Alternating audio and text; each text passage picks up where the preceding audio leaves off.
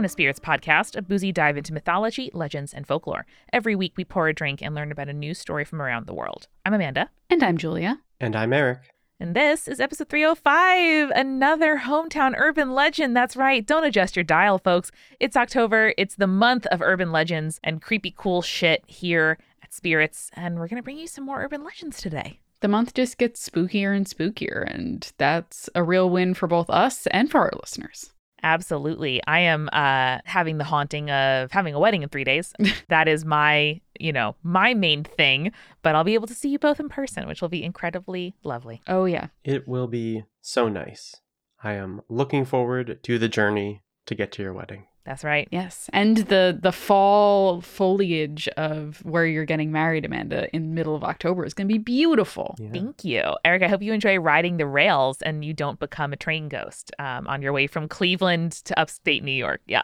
Wearing a top hat. Yay. Yeah. I'll become a colonial ghost. Fantastic. Just an old-timey ghost via train. Yeah. I mean, if you dress like an old-timey ghost, who's to say that you're not an old-timey ghost when you die, you know? Like, That's it's all very about true. the outfit. Exactly. It's the vibes you give off when you die. Maybe that's it. Maybe we've solved why there's no new ghosts. Maybe there are new ghosts, but the vibes are just like olden times, because that's what we think of when we think of ghosts. Eric, it would be very funny if you were dressed like an old-timey ghost when you die, but also you talk about like the YouTube algorithm. Mm-hmm. Yeah. And we're like, oh, I'm so thrown off by what this ghost knows and doesn't know.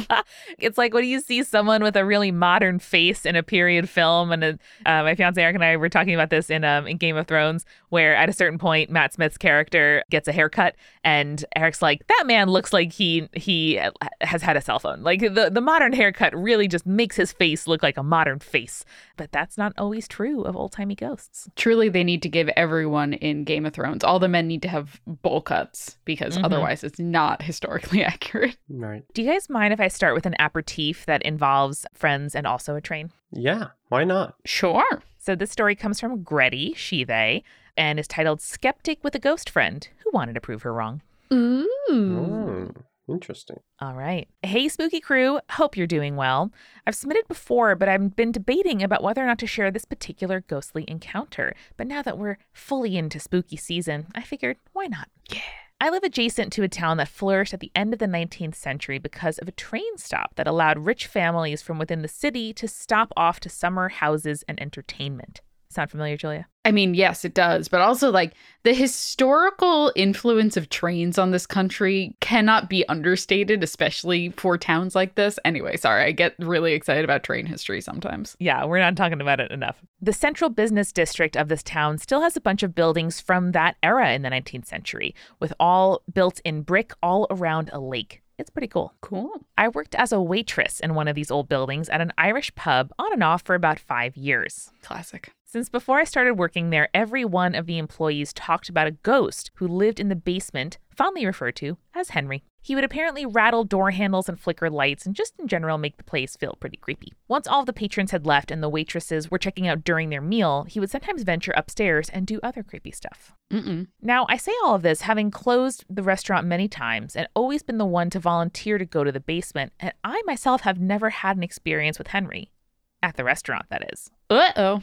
I had a bad habit of snorting at people's stories when they talked about their experiences with Henry, and I would often teasingly ask him to help me find stuff in the basement after the owners reorganized. What are we thinking, guys? Is this good behavior to bait the ghost or to ask the ghost for help? I see a world where being like, hey, ghost, I'm looking for something, could sort of channel the ghost's energy like a toddler when you teach them to put things away, you know? Yeah, I mean, I feel like this is in the wheelhouse of team ignorance. Team ignorance is all about avoiding the thing when you're not sure what the situation is. But we've gotten past that point. So now it's like, come on, help me out a little bit. I've established some level of help you might be able to provide for me.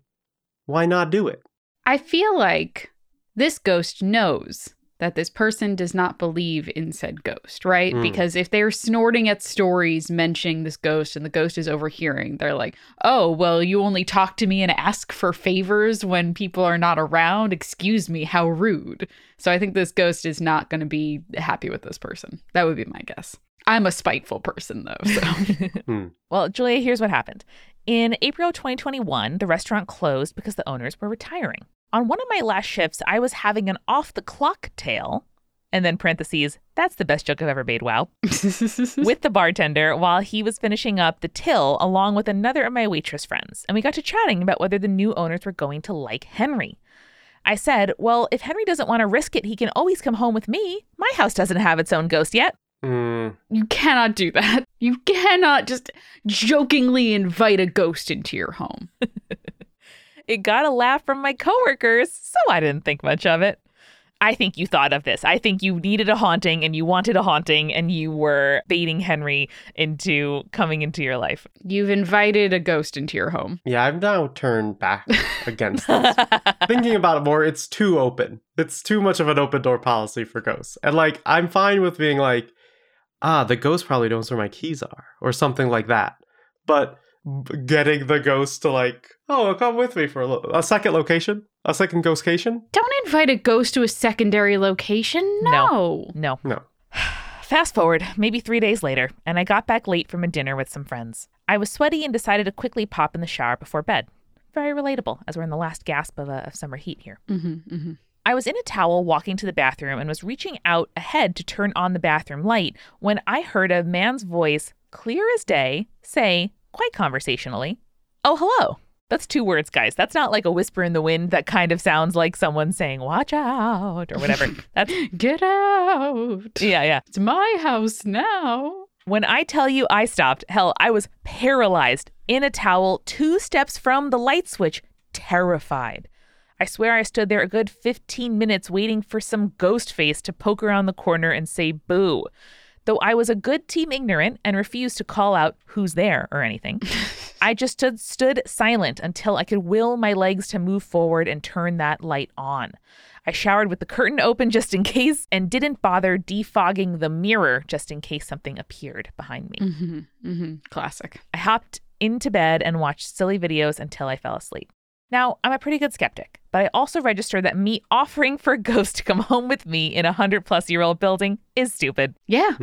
Luckily, since making his initial presence known, I haven't had any other interactions, though if he's the one who misplaced my favorite flip-flops, I'd like them back, please. I mean, ask politely. We've talked about this. You already asked this ghost for help trying to find stuff in the basement of the restaurant. Yeah. You can ask for your flip-flops back. Yeah, you've done it now. You know, like you've opened the box, you have invited the ghost in, and I think now you and Henry need to come to a working relationship where you are not just waiting for Henry to, make his presence known. So I'm going to need an update on this one, okay? Yeah. Get those flip-flops back. Seriously. It's important. It's hard to find one that fits well. Eric, you told us before we started recording that you had a follow-up to our 300th episode. Yeah, I've got another email from Maggie, who wrote us in The Blue Dog Problem. Uh-oh. Yes. And I'm going to just read that update. That's titled, Some Weird Dreams I've Had. Also, a little update. This is also the person where we figured out that it was a ghost of Garfield the cat, perhaps? Yes. Great. Mm-hmm. It was that evil ghost cat causing all the machinations. Yep, that was the problem. In our opinion, obviously. In our humble opinion. Mm-hmm. Hello, spooky friends. It made me so happy to hear my email read on episode 300, and since you enjoyed my story, I thought I'd give a little update. Woo! Here is one thing I forgot to mention in the story. The reason I knew the cat was named Dot is because the kids, the ones that looked like me and my brothers, would sing and chant to the cat and call her Dot. Okay. Yes, that is an important update that you forgot to tell us. Okay. Yeah. Singing, little kids sing. It's creepy when little kids sing, but they do sing. Mm-hmm. The concept of chanting the cat's name is horrifying. Dot, dot, Dot, dot, dot, dot. As a 4, 5, or 6-year-old, this was terrifying. So I would close my eyes and burrow myself in my giant queen bed. I'm the middle kid and the only girl, so that's why I think I had the nicest bed. I don't know. And then I tried to fall back asleep. The next bit is some weird dreams I've had. Some of them are truly scary and some of them are just silly, so strap in and enjoy the chaotic dreamland I go to almost every night. As a fellow chaotic dreamer, I feel that. Feel it in my bones. What does that mean for you, Julia? What does chaotic dreaming mean for you? My dreams are just buck wild, man. Like, I feel like Amanda and I have compared dreams before, and Amanda's are like, there was a lot of plants in my apartment, and it was great. And I'm just like, yeah, you know, I had a really vivid dream where I definitely murdered someone, and then I had to, like, dig up their body before my parents sold my childhood home. Yeah. Yep. And mine is like, oh yeah, a meeting I have tomorrow went bad, or a thing I thought about on my to-do list 2 hours before I fell asleep.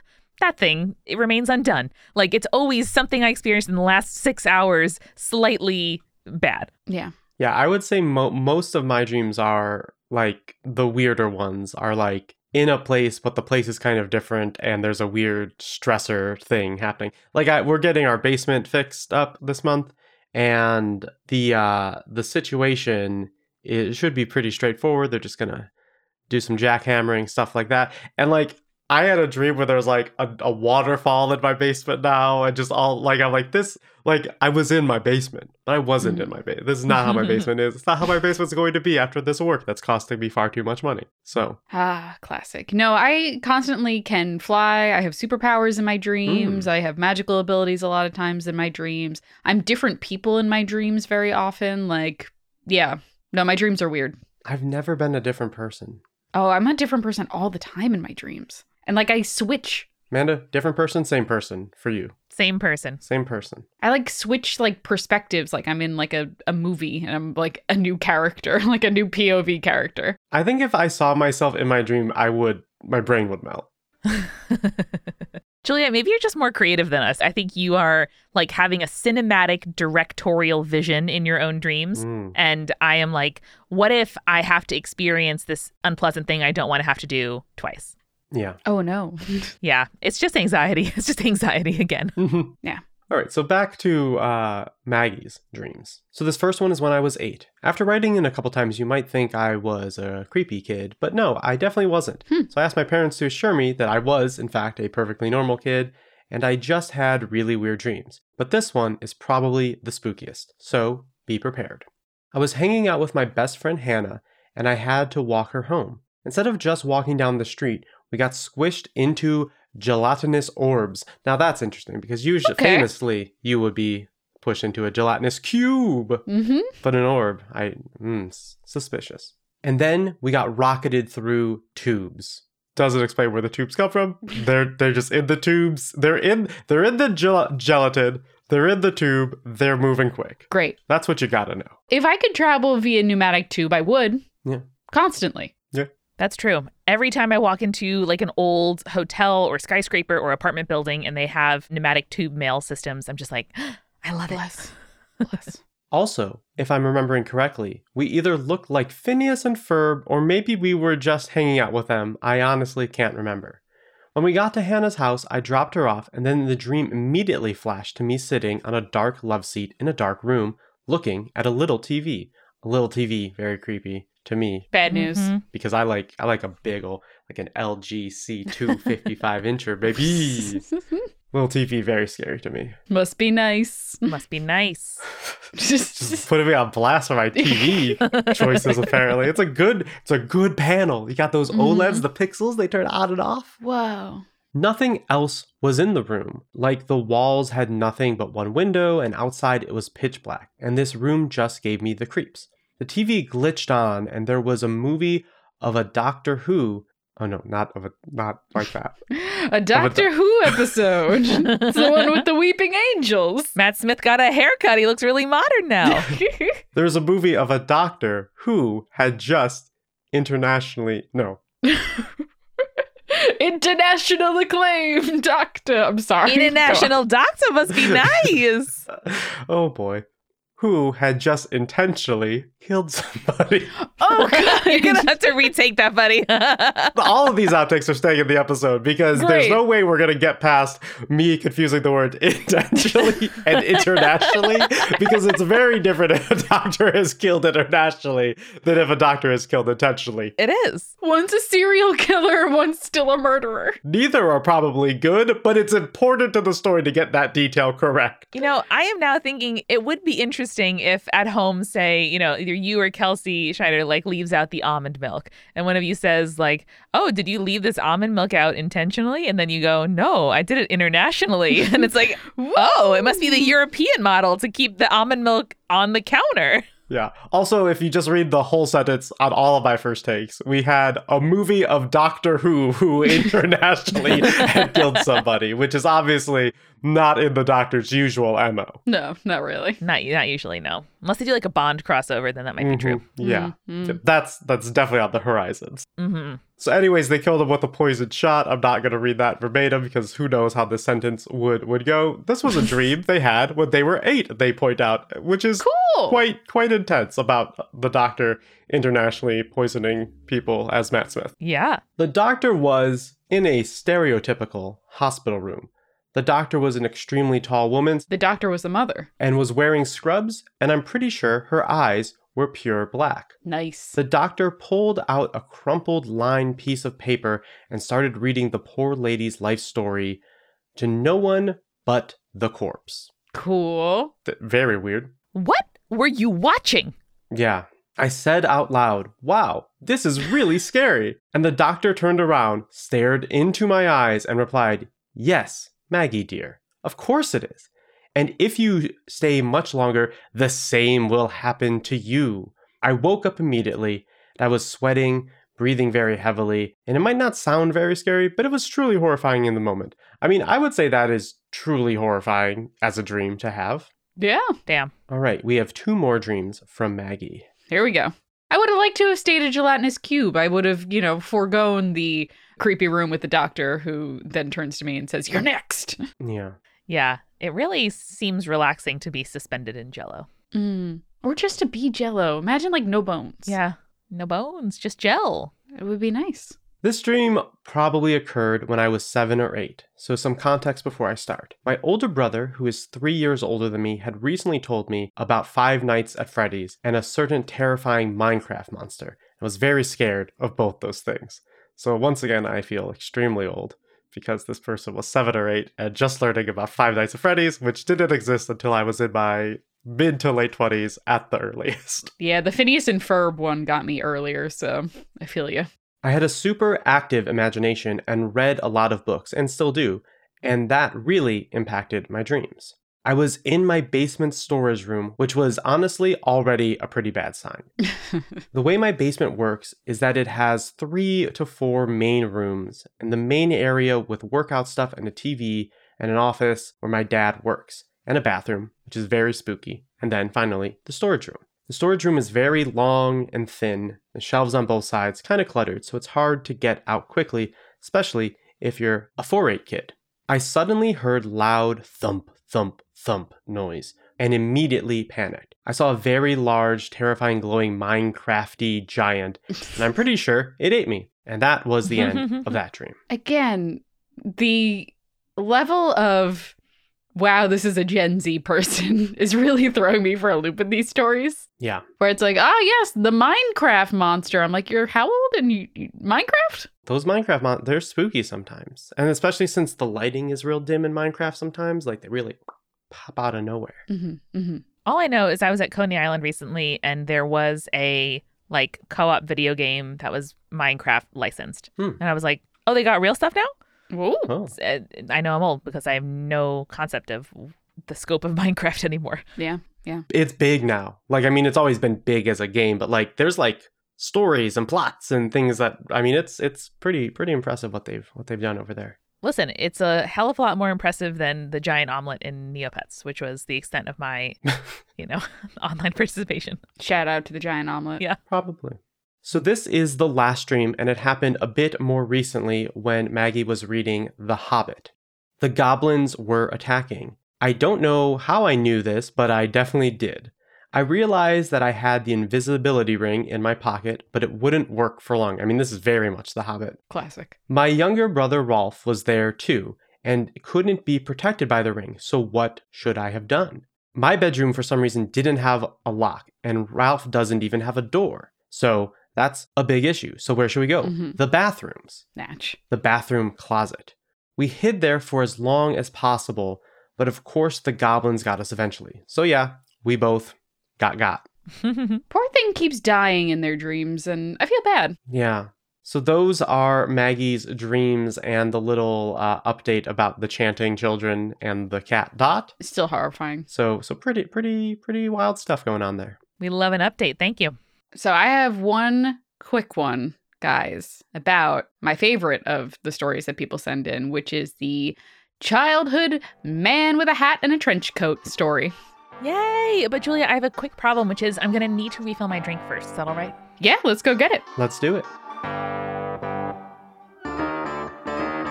Hello, everybody. Welcome to the refill. Amanda here, recording in advance because I am off preparing to get married, which I'm very excited about. Thank you so much to Julia and Eric Schneider for helping make sure that I can take some time off. And if you have joined the Patreon recently, thank you. We are going to be thanking you in a couple of weeks because, again, we're doing this in advance. But first, I want to make sure I thank our supporting producer-level patrons, Alicia, Ann, Brittany, Daisy, Fruity Chick, Hannah, Iron Havoc, Jack Marie, Jane, Jessica Stewart, Nieselkins, Lily, Megan Moon, Nathan, Phil Fresh, Rico Lake, Captain Jonathan, Malachi Cosmos, Sarah, Scott, and Zazie. And, of course, our legend-level patrons who are beginning to take us up on our myth monikers, which is one of the new Patreon benefits that they, like you, can enjoy. So thank you to Ariana, Audra, Bex, Chibi Yokai, Kakuta Maculata, Clara, Ginger Spurs Boy, Morgan, Sarah, Schmitty, and BMEF Scotty. You can join the Patreon at patreon.com/spiritspodcast, where you can enjoy years worth of bonus urban legends and much, much more.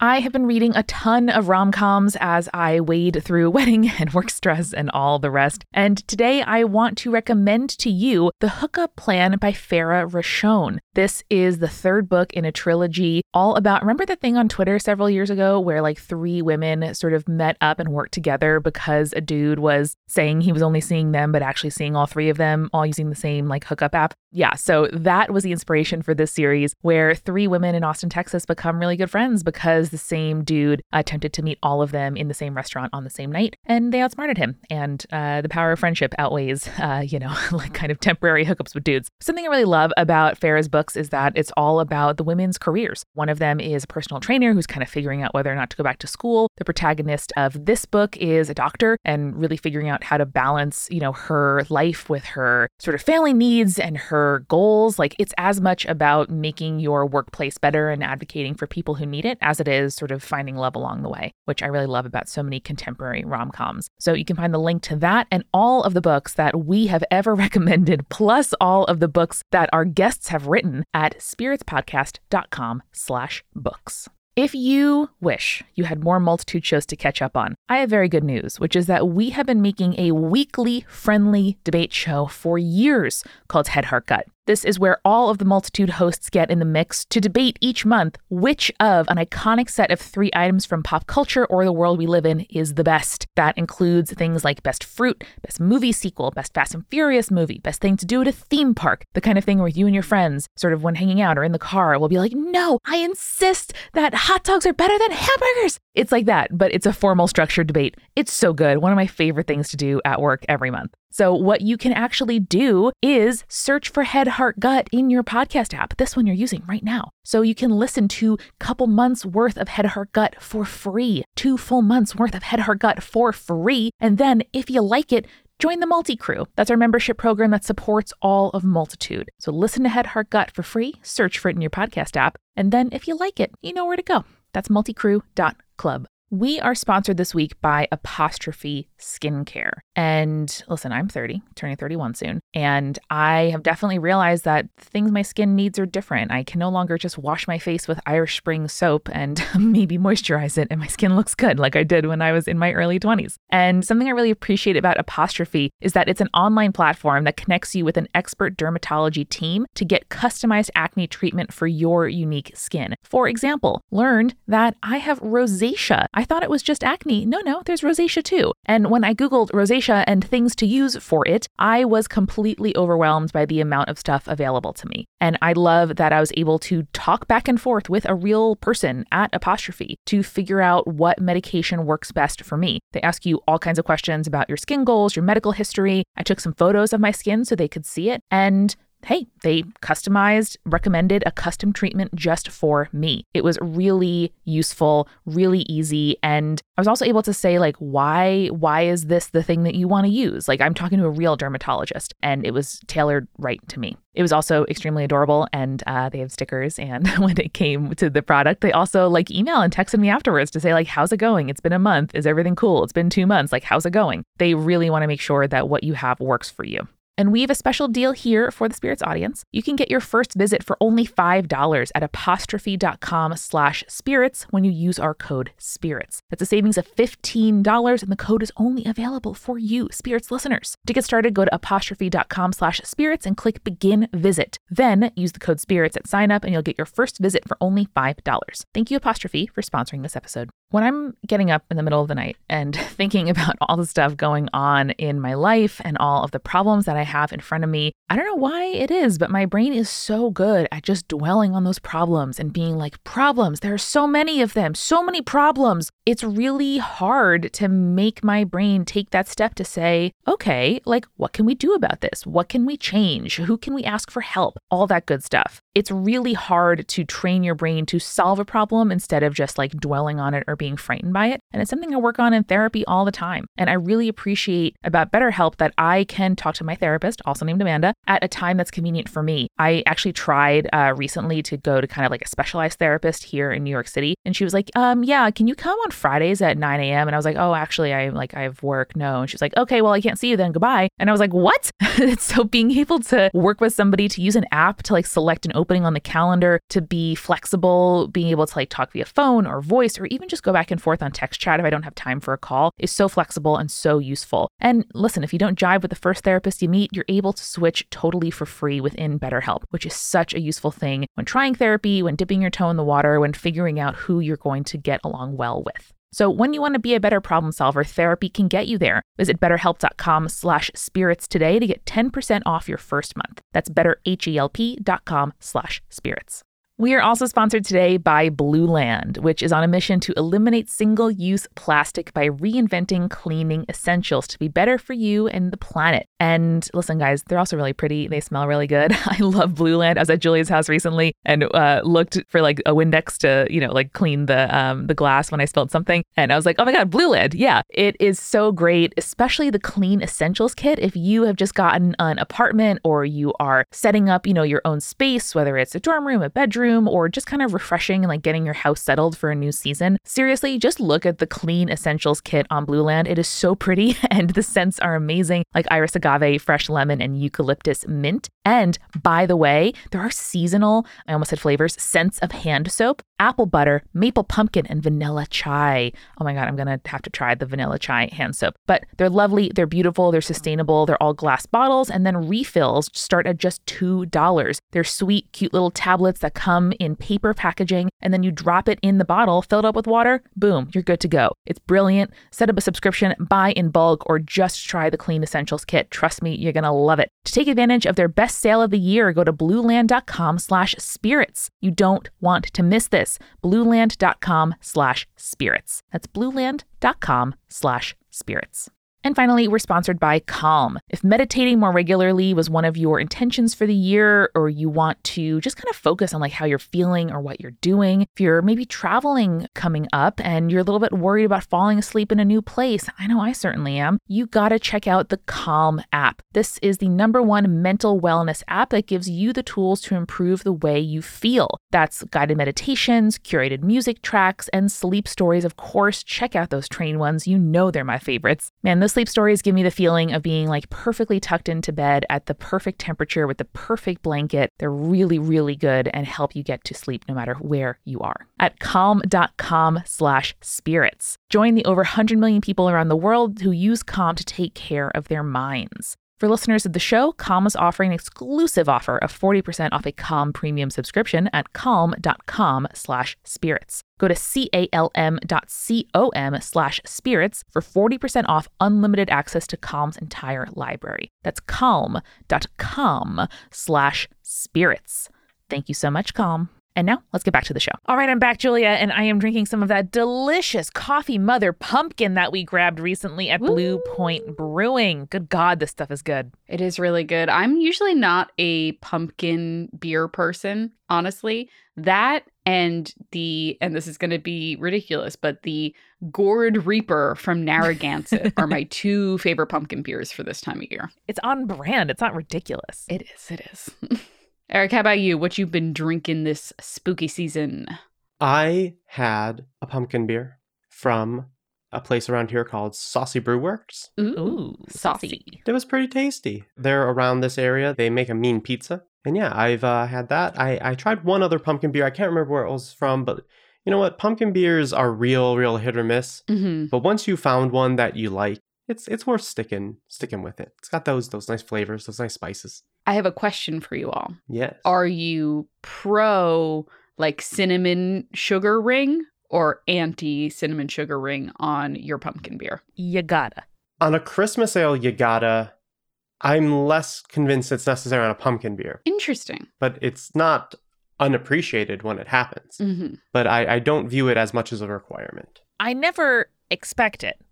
Much like when I order an Oktoberfest beer, like, I hope it comes in a pretty stein. But if it doesn't, I'm like, this is regular. That's fine.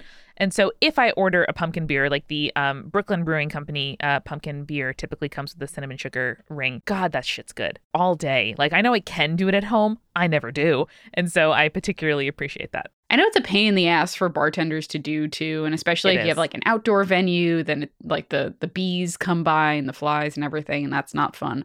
But it does add a certain level to it, you know?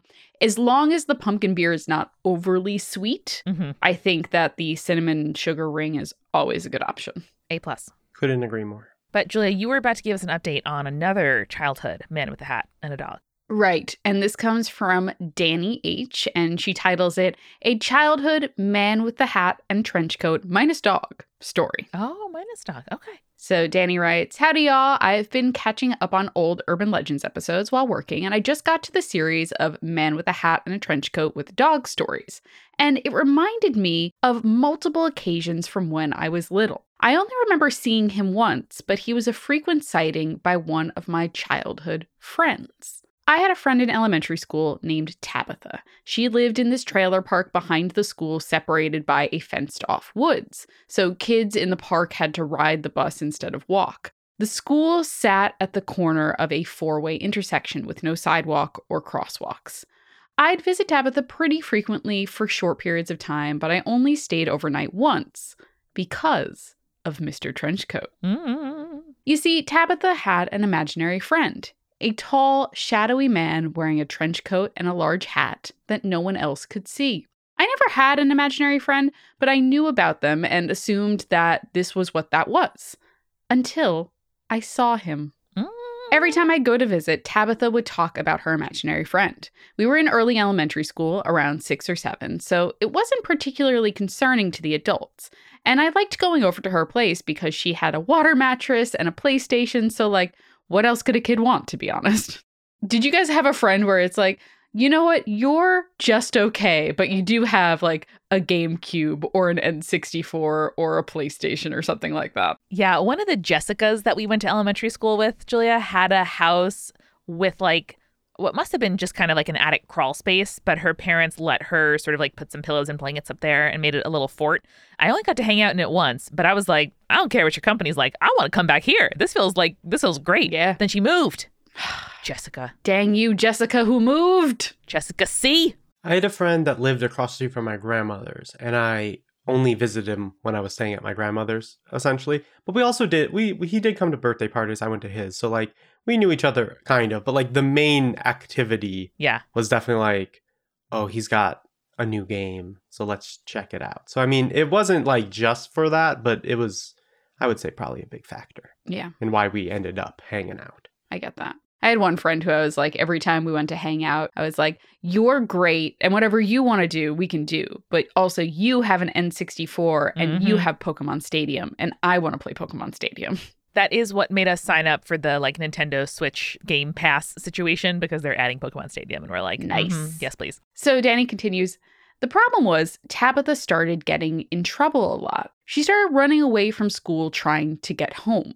That road that I mentioned, she multiple times managed to escape from her captors at school and get as far as the middle of the intersection before being apprehended. Once, she actually dug her way under the playground fence bordering the road and made her escape that way. Aside from these escape attempts while at home, she would also run away, instead trying to get to school. It was very strange. And when questioned by adults about these escapades, she always said that the man told her to do it. Back to my sighting, though. I had convinced my parents to let me stay the night at Tabitha's house for the first time. We had plans of video games and candy and cartoon marathons on VHS. My dad had recorded multiple Saturday cartoons, and I was going to take the tapes with me so that we could watch them. Much fun was to be had. However, I didn't end up staying the night. The whole time I was there until a few hours past dark, my friend had been telling me that the man wanted to meet me, that she'd been telling him about me and that she wanted us to be friends. And I was like, yeah, sure, okay, because I figured he was her imaginary friend and just went back to binging on candy. But I kept seeing someone out of the corner of my eye. Tabitha's room was pretty bright. We had the lights on because I was scared of the dark, but there was one corner that was darker than the rest, and I kept seeing movement there. I ignored it in favor of Crash Bandicoot, but my paranoia eventually won out, and I looked. And I probably shouldn't have. I finally saw what Tabitha had been talking about. A tall, shadowy figure in the shape of a man with the shape of a hat and a coat. I immediately screamed. Good. Tabitha's parents came running. They asked me what happened, and I told them. They ended up calling my parents, and I went home. The Monday after, it had been the weekend, at school, Tabitha apologized, saying that the man hadn't meant to scare me and just wanted to say hello. I never went back to her house again, although we stayed friends, and she moved away a year later. So yeah, that's my story. I'm happy to say that I never had another sighting and honestly prefer it that way. Hope y'all had a great day. With much love from rural Tennessee, Danny. Damn, Danny. Glad you're okay. Damn, that's scary. Damn, Danny. That's scary. No good. Just no good. No good. Okay, so like children understand the concept of the imaginary friend, right? Mm-hmm. For the most part, I feel like that's like something that is covered enough in media and like books and TV and stuff that we understand like, oh, an imaginary friend is a friend that we've created in our minds. I mean, I never had an imaginary friend, so I'm not entirely sure. I feel like kids like understand on some level, but like I feel like they do. Mm-hmm. My impression is that kids have an idea that like this is my friend who no one else can see, but haven't fully developed the idea of what imaginary truly means. I feel like a lot of the time. Okay. It's also a language development thing where a lot of the times when kids say creepy shit, like, oh, you know, I used to see grandpa all the time. Like they're kind of getting used to verb tenses and also remembering, you know, when stuff used to be versus what they hope will happen versus what they were just thinking about. Like the line between memory and imagination is porous. When I was a kid, my imaginary friend was just a bee. Just a bee.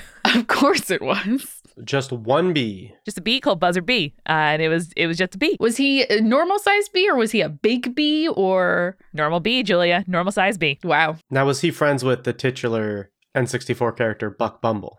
Don't know who that guy is. No. Oh, man. Here's a little treat for everybody. Uh-oh. for both of you and for the listeners. Okay. Go to youtube.com. Uh-oh. Type in Buck Bumble theme song. And just like have a really good 2 minutes. And then come back and just listen to the rest of this episode. But like you'll now have the experience of hearing what is 100% the most killer theme song for the N64. Well, Eric, I Googled him and I like his vibe. His colors are good. It's got a great vibe. The music, immaculate vibe. I'll have to listen to the music after this episode. Oh, wow. Maybe you can put in 10 seconds of it at the beginning of this. No, I want people to do the work. Oh, okay. Fair enough. Yeah, this guy's a little friend. I want people to know that they've spent the time to research Buck Bumble. Julia's now listening to the music. It's clearly a bop. Oh, yeah. She's bopping. She's bopping like Eric's head did when the previous letter mentioned Crash Bandicoot. Yep. Eric nodded approvingly. There's so much happening there, Eric. Yeah, it's a lot. But I love it. Amanda, I know your bee wasn't rocking out like that, but that's extremely cool. I mean, he should have been. Now that you've heard the music, Amanda, do you think your bee, Buzzer Bee, would be friends with Buck Bumble? Probably. I think Buzzer B would be like the sort of reserved sidekick to Buck Bumble's protagonist. Gotcha. Okay, sorry to derail you with my Buck Bumble talk, but No. by all means, continue with your B. My point being, though, is like, imagine being, oh shit, god damn it. Eric, that's just a word. You can't make that a pun. That's just a word. No, I did. So my point is, imagine you're hanging out with a friend and they have an imaginary friend. Would you understand as a child being a friend that I can't see, right? Oh, yeah. Yeah, that happened all the time. Like, friends would be like, oh, yes, like there's 3 of us at this tea party and one of them is an imaginary friend. Yeah. Now imagine you saw that friend. Yeah. Hate it. And it was a shadow man. Oh, yeah. That'd be bad. Oh, yeah. Especially if it's Shadow Man hanging out with a kid. Then it's like doubly bad. Oh, yeah. Because then it's a very tall creature. Extremely worse. Would you all like to hear some stories, including a basement ghost at work from Singapore? Another basement ghost at work, Amanda? Give it to us. This comes from Cat, they, them, and the title is A Ghost in the Natural History Museum and Other Singapore Stories. Ooh. Here we go.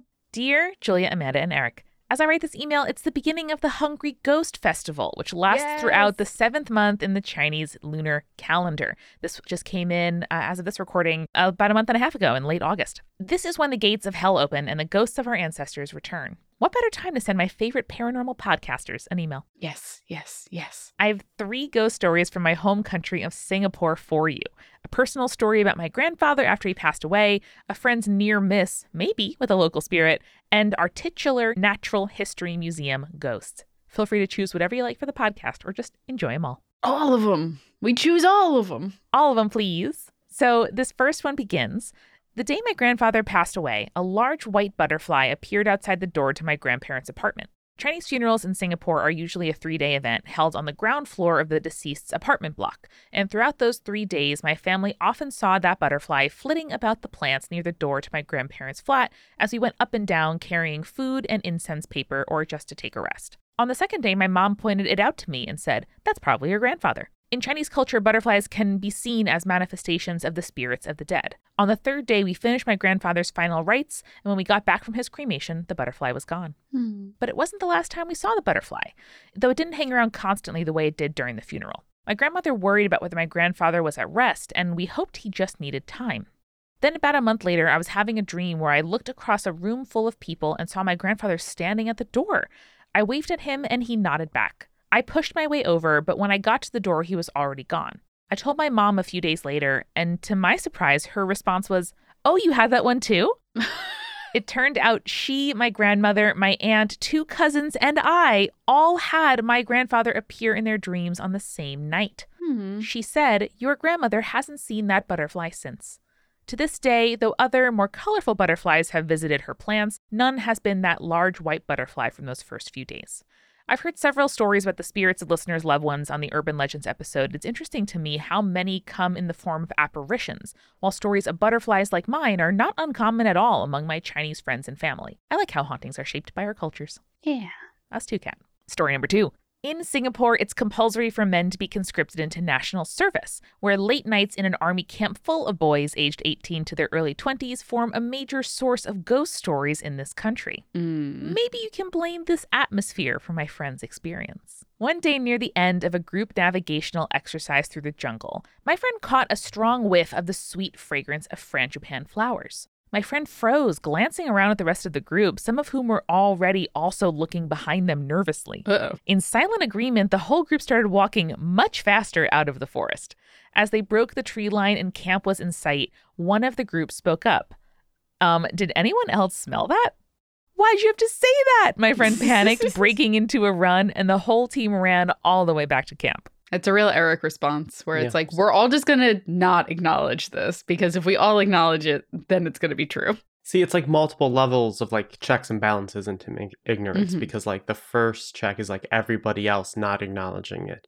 But now that someone has acknowledged it, which is wrong, everyone else has decided we must get away instead of investigate. So they have maintained, despite something going wrong in the system, there was a fail-safe in place to escape and continue being ignorant of the terrible thing chasing you. Sure. Despite breaking the first rule, everyone followed the second rule. It's more of like like I've described them film Uncut Gems, a film in which you watch Adam Sandler make the wrong decision every 5 minutes. And if he just made the right decision, he could at least, I don't know if things would get better, but they would at least stop getting worse. Sure. I feel like that's the same policy with Team Ignorant. Like, until you have found the source of the creepy thing, you can always continue back on the path of Team Ignorance. It's a bunch of forks, and every time you go down the investigation fork, you fucked up. Fascinating. But as long as you keep going down the ignoring, you can occasionally lean towards it and then you can get back. You can get back until Slender Man is in front of you, you're good. And then once you aren't, you aren't. Just last week was Yom Kippur, and I fasted for the first time, which is a fascinating experience where your body leaves your soul. You're like a biblical angel, and you don't eat, drink, anoint, or embrace. It was fascinating. And Eric Silver has long gone to the movies, or you pass the time. You have to pass the time somehow, right, to distract yourself until it's time to eat. And we decided to watch Uncut Gems, which was incredibly suspenseful because it truly felt like every 5 minutes a whole movie had happened. Mm-hmm. Yeah. It's phenomenal filmmaking. It's so good and also so tense and fully distracted me from my paralyzed husk of a body. I recommend it. That film's so intense, it gave Kelsey an anxiety rash. Oh, wow. Kelsey. I mean, she walked out and was red and just I'm so stressed right now. And I just watched a fake story happen and it's too stressful. Yeah, it's the best. I watched the first 20 minutes of that and then I was like, you know what? I'm good. It's so good. It's so good. You could probably skip to the last 20 minutes because they are truly shocking 20 minutes. I just imagine just all the other minutes in between are just bad decisions. Yes. All right, so let's figure out why this smell was so terrifying, shall we? Yes. Oh, yeah. Kat continues. Now, my friend was not particularly superstitious, but when you live in a region as haunted as Southeast Asia, there are some things you just don't take chances with. And one of them is smelling this kind of flower, a light-loving ornamental garden tree, especially where there shouldn't be any, like a shady tropical forest. That's the sign that the Pontianak is near, a vengeful ghost from Malay folklore of a blood-drenched woman dressed in white. I think usually the fragrance will be followed by the stench of a corpse, but obviously nobody was going to stick around for that, lest they be torn to pieces such that no one could ever find them. This is all to say that I think smell is the worst sense for experiencing a haunting because in Southeast Asia, it foretells brutal dismemberment by a very angry ghost. Fair. Completely fair. Yeah. And there's something about the strong scent of flowers that is also very reminiscent of rot. Exactly. And I don't know if that is just funeral homes and the association of flowers with death, or if that's there is something kind of sickly sweet about rotting meat. Yes. Whether it's human or otherwise, that does kind of evoke bad things. Exactly. And smelling a fruit or a flower at the peak of ripeness means that it will very soon be followed by decay. Yeah. And sometimes the fruit turns, right? Or the meat turns, or you smell what you think, or oh, what's that? And your brain doesn't catch up that it's disturbing until it's too late and you're firmly in it. So I love that. And you guys know how much I love a smell-based haunting. Your favorite scent. It's true. It's well established. And finally, the third story. When I was an undergraduate, I did a bit of part-time work in Singapore's only natural history museum. I jumped at every chance I could to visit the back collections, which is where most of a museum's things are stored, and as far as I'm concerned, the best place in the world. I love wandering the rows and rows of shelving holding all manner of interesting creatures. Jewel-toned beetles, intricately patterned mollusk shells, bird nests, endless microscope slides of plankton, jars of fish, an entire manatee even. Wow. One day I was talking to a colleague about the collections, and she said, "Oh, have you met Charlie?" "Who's that?" I said. "The ghost." I was surprised. The building was only a couple of years old. How could it already have a ghost? Because it's not the building, it's the land it was built on. My colleague didn't know. At this point, I admit that I'm only about 70% sure the ghost's name is Charlie because it's been a few years since I had this conversation, but I needed a name for dramatic purposes. Anyway, my colleague said she saw Charlie once when she was working late and alone in the collections, a white human figure walking between the shelves, and decided it was time to go home. When I told my mom about this afterwards, by the way, she told me a white ghost means the spirit is benign and a black one is malicious and a red one is vengeful. Whoa. Haven't heard that before, Color-coded. right? Yeah. Color-coded spookiness. Mm-hmm. You'd think in a museum full of dead animals, we'd be haunted by those instead of a person. I found out more about the ghost later from the director of the museum when he was giving a talk about its history. The building, which currently houses the museum, might be new, but the museum itself has a long history and is one of the oldest natural history institutes in Southeast Asia. The collections themselves can be traced back to the Raffles Museum and Library, which was established in colonial-era Singapore in the 1800s. After Singapore's independence as a nation, the museum was renamed the National Museum and focused on art and history. The zoological collections were moved out in 1972 to the National University of Singapore's old campus, where they were crammed into the basement of a World War II-era building that was already haunted by Charlie, who apparently in life was either a soldier or a member of the resistance. The students of the time used to go and ask Charlie for luck in their exams. When the collection moved to a new university campus, it seems that Charlie decided to move with it, and a few later came along again to the collection's current beautiful home. Honestly, I'm jealous. Haunting a natural history collection, browsing the many interesting animals and plants, and scaring researchers into pursuing proper work-life balance? That seems to me like an ideal afterlife. Truly. As long as the collection keeps growing and you don't get bored, you're like, oh, I've seen the same manatee 5 times. Something new, please. So we've talked about the button that led to the soldier haunting in the attic or the trunk. What do we think is anchoring Charlie to this collection? I bet that they used a piece of his clothing or something. Like they just found some rags that used to be his clothing and wrapped up one of the pieces of the collection in that for storage. And now he's like, well, my sweater went there, so now I got to go there. That's good. Yeah, maybe he donated a specimen or something and is like, I got to make sure that's okay. Mm-hmm. Or maybe he just really wanted to do a graduate degree in natural sciences and now he gets to do that on his own.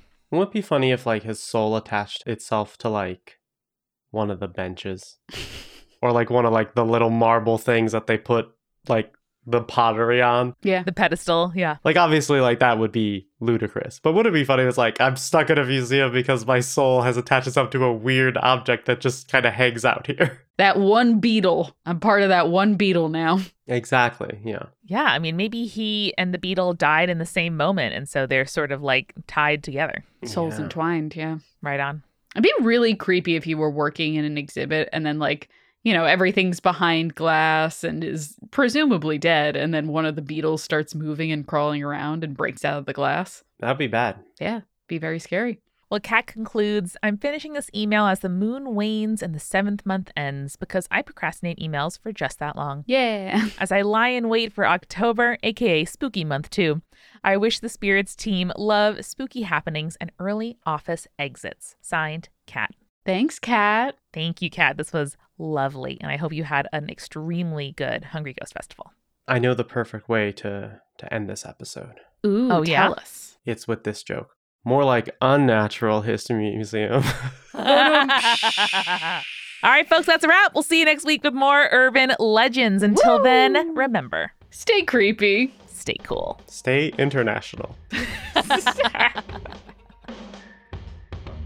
Spirits was created by Amanda McLaughlin, Julia Schaffini, and Eric Schneider, with music by Kevin MacLeod and visual design by Allison Wakeman. Keep up with all things creepy and cool by following us at Spirits Podcast on Twitter, Instagram, Facebook, and Tumblr. We also have all of our episode transcripts, guest appearances, and merch on our website, as well as a form to send us in your urban legends and your advice from folklore questions at spiritspodcast.com. Join our member community on Patreon, patreon.com/spiritspodcast, for all kinds of behind-the-scenes goodies. Just $1 gets you access to audio extras with so much more, like recipe cards, both alcoholic and non-alcoholic, for every single episode, director's commentaries, real physical gifts, and more. We are a founding member of Multitude, an independent podcast collective and production studio. If you like Spirits, you will love the other shows that live on our website at multitude.productions.